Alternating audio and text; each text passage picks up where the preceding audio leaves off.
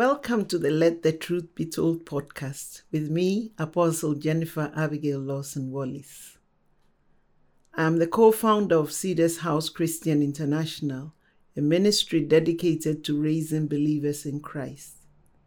I'm also the founder and international president of Women in Tune, a global army of women faithfully worshiping and serving Jesus Christ. My passion is to teach, train, and disciple men, women, the youth, and leaders to get more intimate with the Lord and serve Him. The aim of this podcast is to bring the truth of God's Word to the body of Christ. Therefore, you can expect in-depth teachings for those who are young in their faith, as well as those who are serious with their Christian walk and want to grow. Be ready to be strengthened, equipped, and empowered in your daily walk with the Lord as you listen to the Let the Truth Be Told podcast. We've come to the end of the Walk About Zion series, a journey to rediscover the Church of Jesus Christ. On this journey, we've looked at various aspects of the church, her identity, purpose, mandate, and her multifaceted mission on the earth. We conclude this final episode by continuing our discussion about the mission of the church and our impact in the nations. I want to talk about the church's influence. The church's influence will shine for, and I'm saying that if we go back to the basics, we go back to the basic instruction, the basic mandate given to us by Jesus Christ. And it makes sense. It's so simple. He said, go tell the world that I have finished the task. Go tell the world that I have overcome, that I'm giving all an opportunity to come into the kingdom, to have a relationship with God. If we are able to do that, and those who come, we are able to teach them how to live right in the ways of God, and to see God as their king, their judge, and their lawgiver. And if we are able to raise them up to know who they are as the royal priesthood, wherever they go, they will influence others. The church's influence will shine forth because the church is abiding by the laws. We can't break the laws of God and expect others to do it. But by this time, the church will be abiding by the laws of God. And I have said that the church is not the building, it's you and I. Every individual Christian together, we form the ecclesia, called out to rule and govern and bring transformation. Hallelujah. The church will be alive and demonstrating Christ. The church will be manifesting the kingdom of God, even within itself and without. This is the extent of the church's influence. Influence is an act of power producing an effect without using force. We will not be forcing people to change, but through our lifestyle and through the power of God being manifested through us, we will begin to effect change. Influence is the power to affect or change others and to lead them to believe and do something. To influence, therefore, is to make an impact on others, which causes a change in them. This is what I'm talking about. It was said in the book of Acts that the people who have turned the world upside down have come to us. This should be said of us. The church shall become a great influence on the nation, bringing change in all the 7 mountains. The church shall be the sweet-smelling flavor and fragrance and essence of Christ, spreading across in all the areas, in our educational system, in the arts, in the media, in government. Oh, we will see the church's influence spreading and causing the existing atmosphere to change. Hallelujah. The aroma of Christ will begin to fill the nation as it emanates from the people of God. The presence of the church will not only change the atmosphere, it will be a defense and a guard to prevent evil from coming. Hallelujah. It was said of Samuel that all the days of Samuel, the Philistines stayed away from Israel. All the days of one man, one righteous man, the enemy stayed away. so will it be said of you. Where you live, you can be the agent of change, the one through whom God will bring change. The church is called to be salt and light. We are called to be salt and light in the nations. Jesus said in Matthew chapter 5, verses 13 to 16, you are the salt of the earth.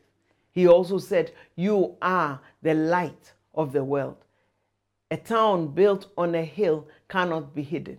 Neither do people light a lamp and put it under a bowl. Instead, they put it on its stand, and it gives light to everyone in the house. In the same way, let your light shine before others, that they may see your good works and glorify your Father in heaven.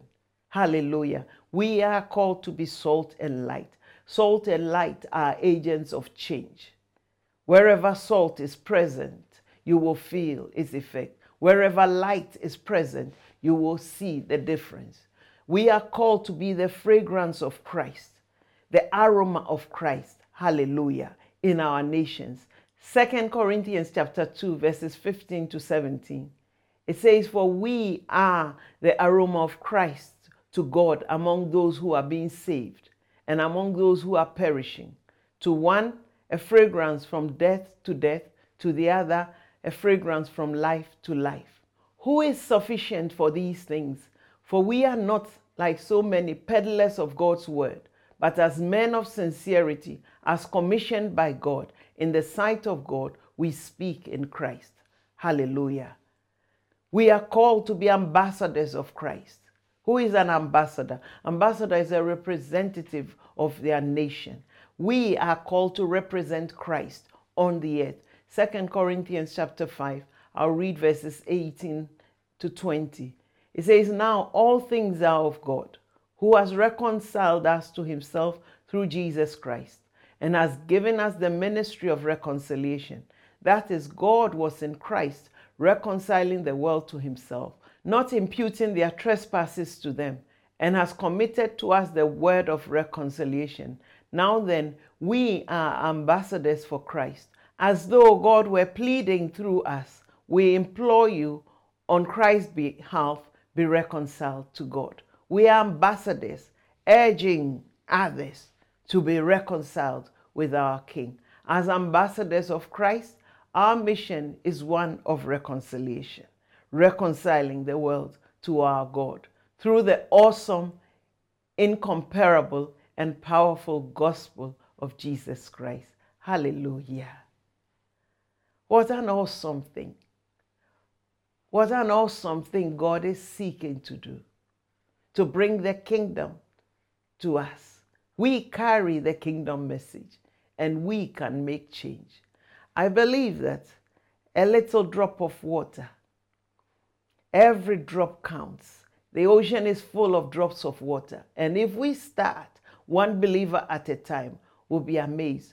When you read about the river in Ezekiel chapter 47, it says that the river started from the threshold of the temple. We are the temple, but it started in trickles. It was small. And as Ezekiel watched and the man who showed him began to measure, the river came to the ankle. They continued to measure, it came to the knee. They continued to measure, it came to the waist, until it came to the neck, and it became a river. Before then, it was water. But by the time that they came across to the other side, it was a river that one had to swim through. How did the trickle become a river? Because the water continued, and they continued measuring. It says that the river transformed the landscape. Oh, trees began to grow. Fishermen stood by the banks, and lots of fishes of all type were caught. That is soul winning. We have been called to be fishers of men. The Bible says in that story in Ezekiel that the water traveling and growing brought transformation. Hallelujah. This is the kingdom of God, moving forward through the church in the nations until Jesus Christ is King of kings and Lord of lords over all the nations. Hallelujah. As the church fulfills her mission, the kingdom of God shall surely be manifested and established in these nations. Isaiah chapter 11 verses 1 to 3 talks of the spirit that rests upon Jesus, the spirit of wisdom, understanding, counsel, might, knowledge, the fear of God. The Spirit of God will be manifested. Oh, awesome, because we as discipled believers take our place in community, take our place in society. We are not ashamed of the gospel because we know it is the power of God unto salvation to those who believe. Hallelujah. And we will fulfill our mandate. Hallelujah. Hallelujah. Hallelujah. I want to say to you that this is possible. This is what happened in Europe and the Western world when the church was strong, when the church knew who she was, when the church became a mighty instrument of transformation. In England, the king himself got saved. Hallelujah. King James was the one who ordered for the Bible to be translated even into the English language so that the people would read it. Recently, I came across a statue of William Tyndale, the one who translated the New Testament from the Greek to English.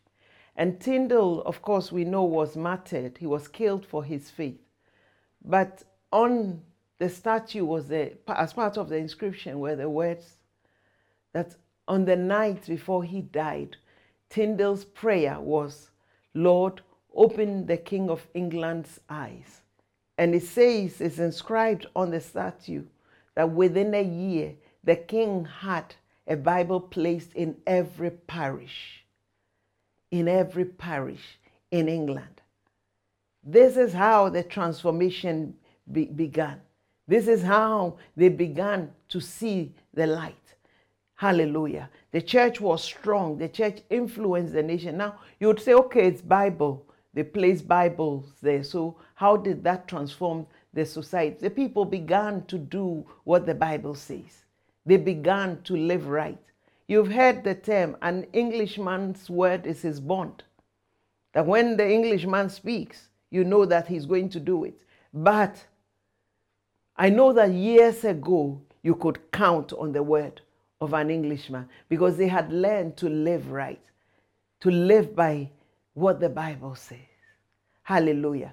Even I've watched many movies when it talked about democracy, the origin of democracy. They studied the Bible before they came up with all these ideologies. They were looking for the ideal for this land and people. And it's not just England, Wales, Ireland, Scotland, Germany, many of the European nations. And then they set off to go and preach the same gospel to others. Cultural transformation is possible. And we, as the church, have been given the mandate to go forth and make it a reality. Revelation chapter 11, verse 15. Then the seventh angel sounded, and there were loud voices in heaven saying, the kingdom of the world has become the kingdom of our Lord and of his Christ, and he shall reign forever and ever. Other version says the kingdoms of this world has become the kingdoms of our God. This is what Handel sang about, that the kingdoms of the world have become the kingdoms of our God and of his Christ. We sing it, or we hear the choir sing it when they perform Handel's Messiah. Hallelujah. The Bible says, walk about Zion. Go around her. Mark well her bulwarks. Consider her palaces, that you may tell the generation following. For this is God, our God forever and ever. He will be our guide even to death. This is the church. Walking about the church. Glorious things to say about the church and her influence in the nations. It's time for a fresh move of the Holy Spirit to stir us up to rise up. It is time for us to rise up. It is time for us to know who we are. It is time for us to be bold. In Acts chapter 4, they prayed for boldness. It is time for us to pray for boldness, that God will give us the boldness. You are not called to do everything. You're only called to do your part. And each and every one of us doing our small part, we will make it happen. But the greater responsibility lies on the fivefold ministry, the leadership of the church. And that is part of why we have put this together, to give leaders of the church a basic knowledge of who the church is, that we can reconsider. I believe we can do all things through Christ who strengthens us. After all, we are his body, and it's his strength flowing through us. We have walked about Zion. We have discovered her identity as the identity of the church. We have discovered our purpose. We have discovered our mandate. We've discovered our mission to evangelize and to disciple believers.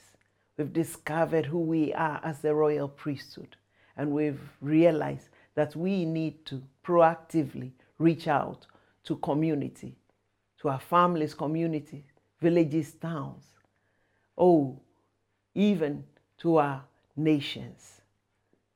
Through that, the kingdom of God will become a social reality in our nations. This is the end of the series, Walk About Zion. I hope you've enjoyed this journey of rediscovering the church and been blessed by it. I hope you've been encouraged, strengthened, and perhaps even challenged by this message. You may also watch teachings related to this message and other topics on my Let the Truth Be Told YouTube channel, which you can subscribe to. I would love to hear from you, so please do sign up to our email list at letthetruthbetold@cedarshouse.org and subscribe to this podcast so that you don't miss an episode. To find out more about me, Jennifer Abigail Lawson Wallace, our ministry, and the work we do, visit our websites, womenintune.org, quiverprayermovement.org, and cedarshouse.org. You may join our community on social media and engage with us there. This podcast was sponsored by Sublime Gifts, home of elegant, bespoke Christian gifts, from personalized cards and cushions to devotionals and luxury picture frames. Please do remember to visit their website, sublimegiftsuk.com. Thank you for listening, and don't forget to download and listen to the podcast. God bless you.